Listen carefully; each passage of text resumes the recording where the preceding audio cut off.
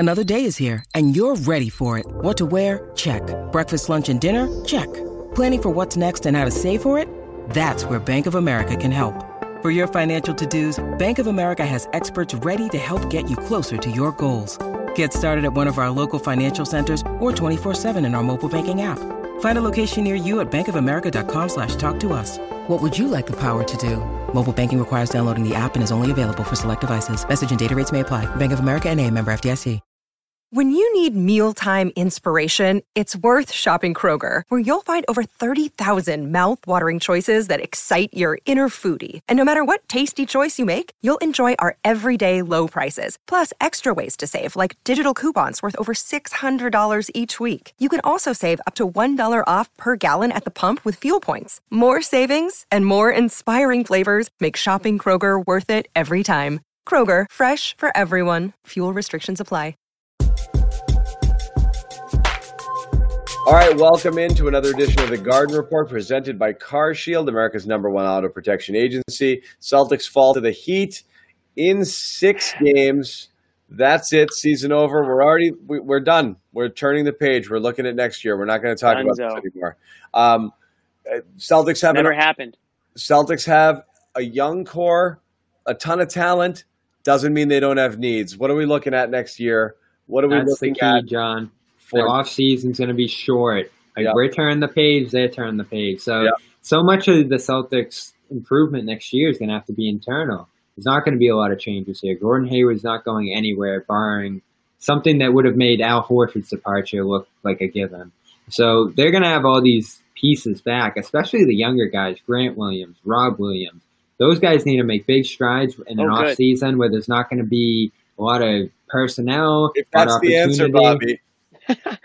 Well, what are they going to do? Have you looked at the free agent list? Have you looked at the draft? There's not a miracle coming in here. It's going to be internal, and their great players are already pretty great. You could get a Romeo type at 14.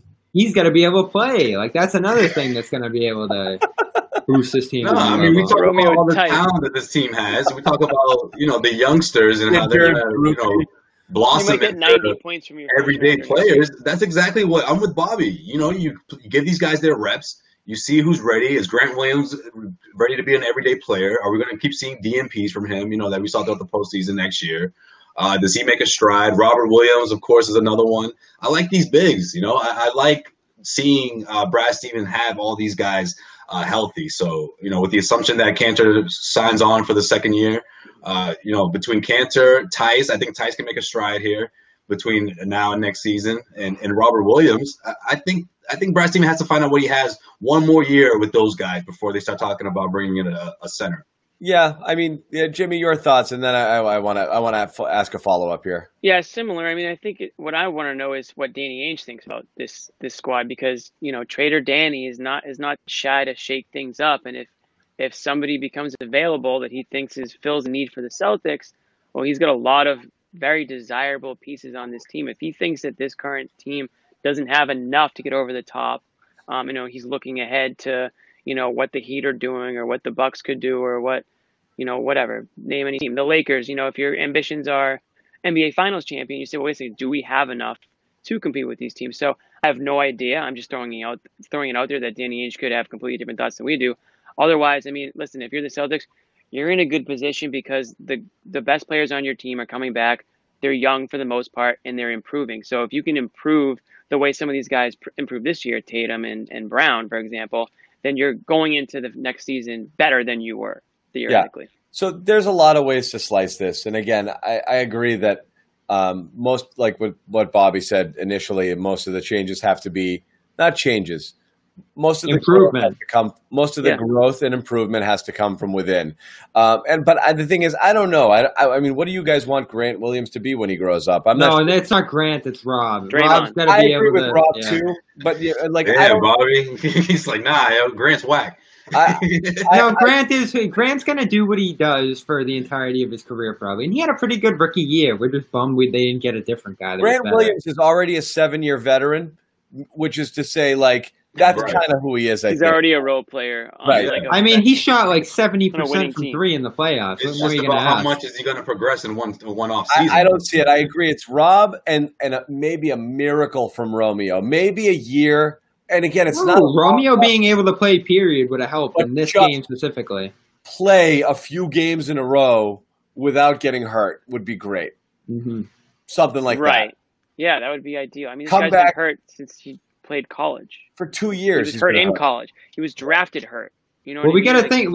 They call me Mr. Glass. I think we forget that we forget opening night and the beginning of the season, but we forget last offseason where they lost the core of last year's team. They drafted a ton of 19 and 20-year-olds, and we're thinking, all right, this is going to be like a mini turnover. Then you get Kemba, and all of a sudden there's expectations and everything else. So the team was half built to contend and half built to be good in like 2023, 24. So that might have to be something you reckon with going forward in terms of moves, is making the roster a little bit more win-now mode if you can even get value for any of those guys. If you can, but I don't see how you do that without getting rid of a core piece. And so then it comes down to, who is that? Really, it seems like the one that would hurt would be like a Jalen, which you're not going to do. And then the only other possibility is really Marcus at that point. Yeah, you can't do Hayward because of the option.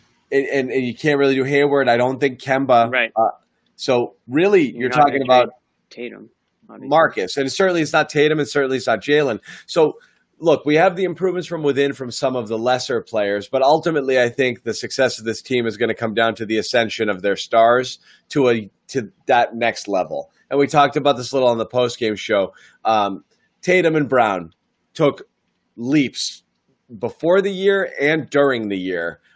It's rare to see players take 2 leaps in a year, and they both did. It felt like can they do it 1 year? In 1 year, I feel like it was, but it was like almost like 2 years. It kind of felt right. like It was. But they took the leap in But that's the thing. It's the short off season. Do these guys have another level to hit, or are they going to come back with the same exact guys? Because it's going to be like in 15 minutes. They got to like report for camp. Someone set Rob Williams' alarm for him. Okay, he's got to wake up for the first training camp practice like now. Oh no, yeah. No, we'll feel like that. I think they do. I think both of them do, but I think they have to do it as a cohesive unit, though. That's the difference. And I think these 2 guys need to be the top 2 guys in terms of getting their touches and attempts. But only Kemba Walker can change that. And we talked about that a little bit also in the postgame show. I think Kemba Walker sort of has to take a step aside here and let these 2 guys lead the team. Now, Kemba Walker may be reluctant to do that, thinking that maybe he thinks he has at least another year where he could be one of the top guys. But maybe that's a conversation that they have to sort themselves out and see what's better for the team moving forward. I think that's going to be interesting to see how that unfolds. That's a great point. That's a great point, Joe Slay, because we talked about this on postgame. We need Jalen to take on that number 2 spot, and that's going to involve more ball time, more passing responsibility, just roles that will be more conducive to getting him shots on a consistent basis. Because right now he relies on other guys setting him up. It's the opposite for Kemba. You know, he's never an off-ball guy. They tried it a few times this year. It didn't go well. If he's going to be his most effective, he needs to be on the ball. So there's a contrast there. Like, they need to get more time for Brown, but less ball time for Kemba probably gets less from Kemba. So you talk about that collective need for improvement. It's on those 2 guys to come to some sort of, reconciliation there. Yeah, and Jimmy, did you have something to add there? No, I mean, I agree with both these guys. I think that we're all kind of saying the same things. Like, is the Jalen and Tatum are the future. They're the present and the future of this team, and I think anybody around the organization knows that. I mean, Danny Ainge, went after Tatum. We all know how that draft went and how much he was targeting Tatum, and he's a big fan of Brown, and Brown has I think proved a lot of people wrong. I think there were a lot of people who weren't super high on that pick. Phenomenal season, yeah. I mean, Bubble Brown really did take it to. I think even more than anyone, Bubble Brown really took it to that next level. And I do think that that's his new nickname, Bubble Brown. Bubble Brown himself. I do think that there's more room for growth for both those players. I think Brown hasn't even tapped into his leadership potential on this team. You're 100% right. Even if he's not the most talented player on the team, I think that he has like more captain like qualities and more leadership qualities, and I think he will end up with that role in time. Yeah, and that's a good point. Because look what he did in the bubble. Not to cut you off, John. I just want to throw this in real quick. You know, between the boycott with the Bucks and how vocal he was in that, in a room that involved LeBron James, I think spoke volumes. And I also think it gives confidence for himself to be more vocal with his own team when he was doing it in front of the entire league, so to speak. You know, or at least the Players Association. Yeah, and ducking all those thrown chairs from Marcus Smart, you know. No, I mean, the way it was painted out, like exactly, right. He pressed some accountability on Smart. But he's kind of like, no, F you, right. You're right. No, Marcus, I am not on that bullshit. No, he has the makings. Yeah, exactly. He has the makings of that. He's got to take that to the next level. Tonight's edition of the Garden Report is brought to you by CarShield. Computer systems in cars are the new normal, from electronically controlled transmissions to touchscreen displays to dozens of sensors. But you can't fix any of these new features yourself. So when something breaks, it could cost a fortune. Now is not the time for expensive repairs. CarShield is America's #1 auto protection company.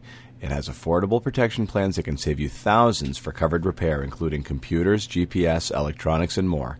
The people at CarShield understand payment flexibility is an absolute must. Monthly plans can be customized to your needs with rates as low as $99 a month. No long-term contracts or commitments. CarShield gives you options others won't. You get to choose your favorite mechanic or dealership to do the work, and CarShield takes care of the rest. They also offer complimentary 24/7 roadside assistance and a rental car while yours is being fixed.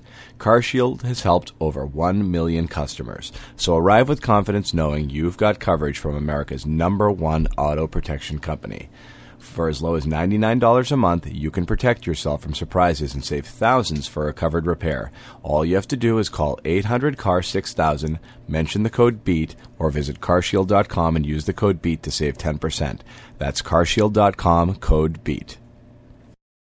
It is the off season. Here we go. What's it going to... Oh. Okay, no, we're not going to do that. We're going to do this. Okay, that's what I thought. Okay. Brad. Oh, okay. Okay? Does he deserve scrutiny? Is there anything? It's gonna happen, and you don't have to tiptoe around it, John. It's gonna be an annoying debate where some people are baselessly gonna blame Brad for the loss, and other people will say Brad is an infallible person, and you guys are stupid, and you don't understand basketball, and of course he can't go. Okay, that's how these arguments go.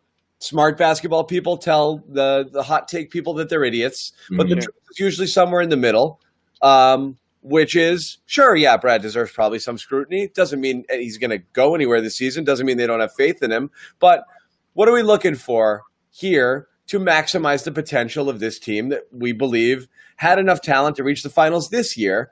And if they don't take another leap next year with this core, at what point do you start to say, well, what's going on, Brad? I think that's it right there. All right. I think one more year should do it, right? But again, it's not a hot seat year. It's just a right. Oh, I think you have to take a lot of right. How many times you get close, you know? Yeah, and I think, again, what we talked about before, the Bucks weren't there. They didn't face Giannis. They beat the Raptors. I think there's some to that. I mean, we questioned him about his substitutions and when he benched that crucial Game 4 loss, when he benched those guys, or was it Game 3, whichever game it was.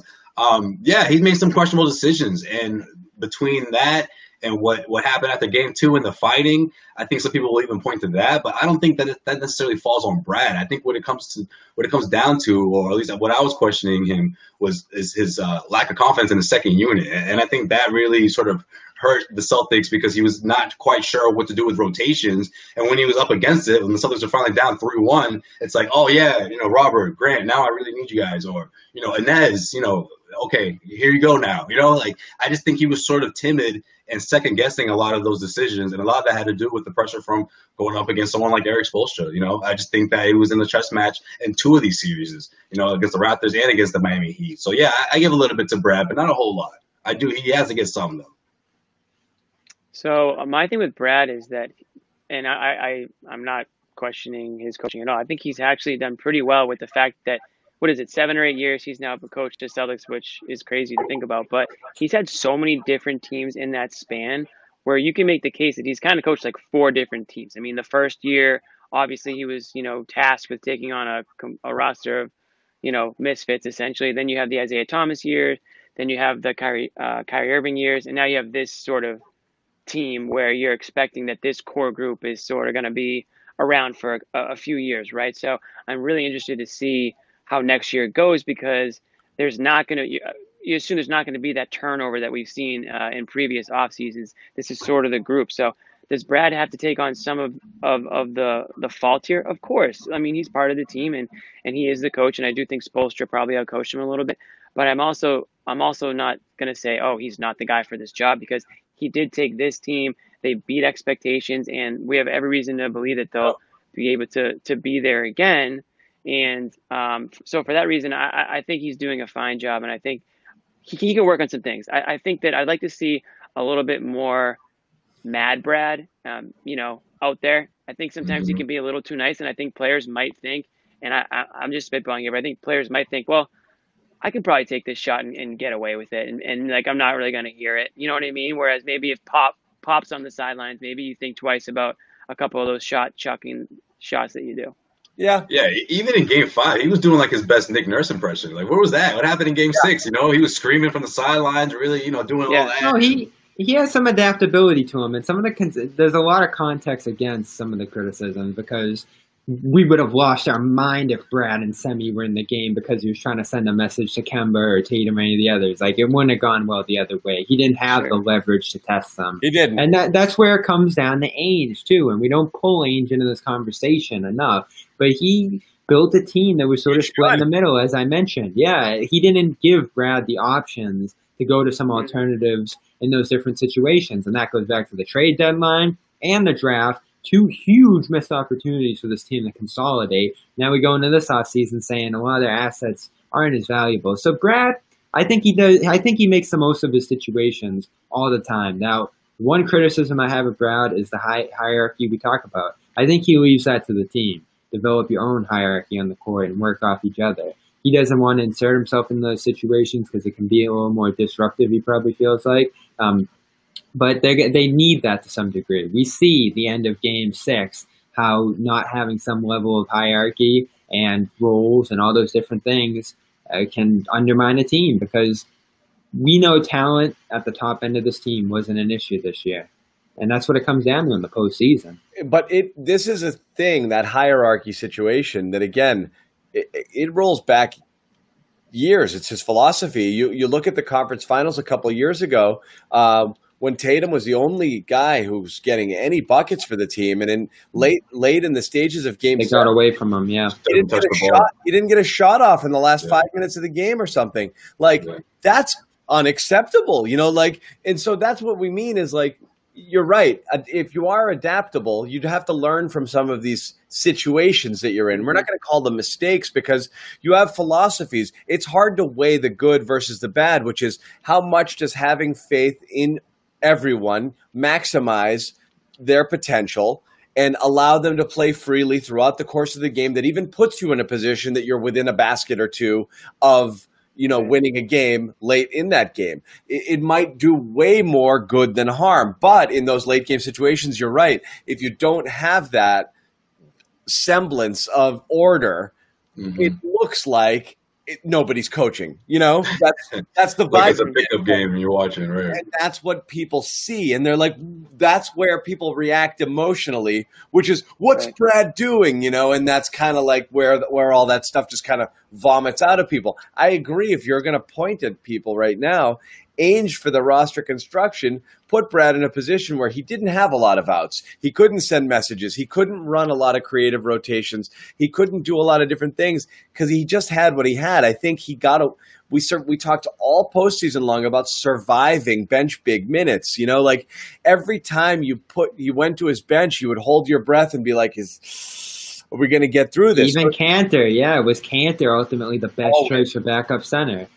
They made the best of him, but he wasn't a reliable everyday kind of rotation piece there. So fair or not, he's going to catch some. Yeah. I think he's low on the totem pole blame.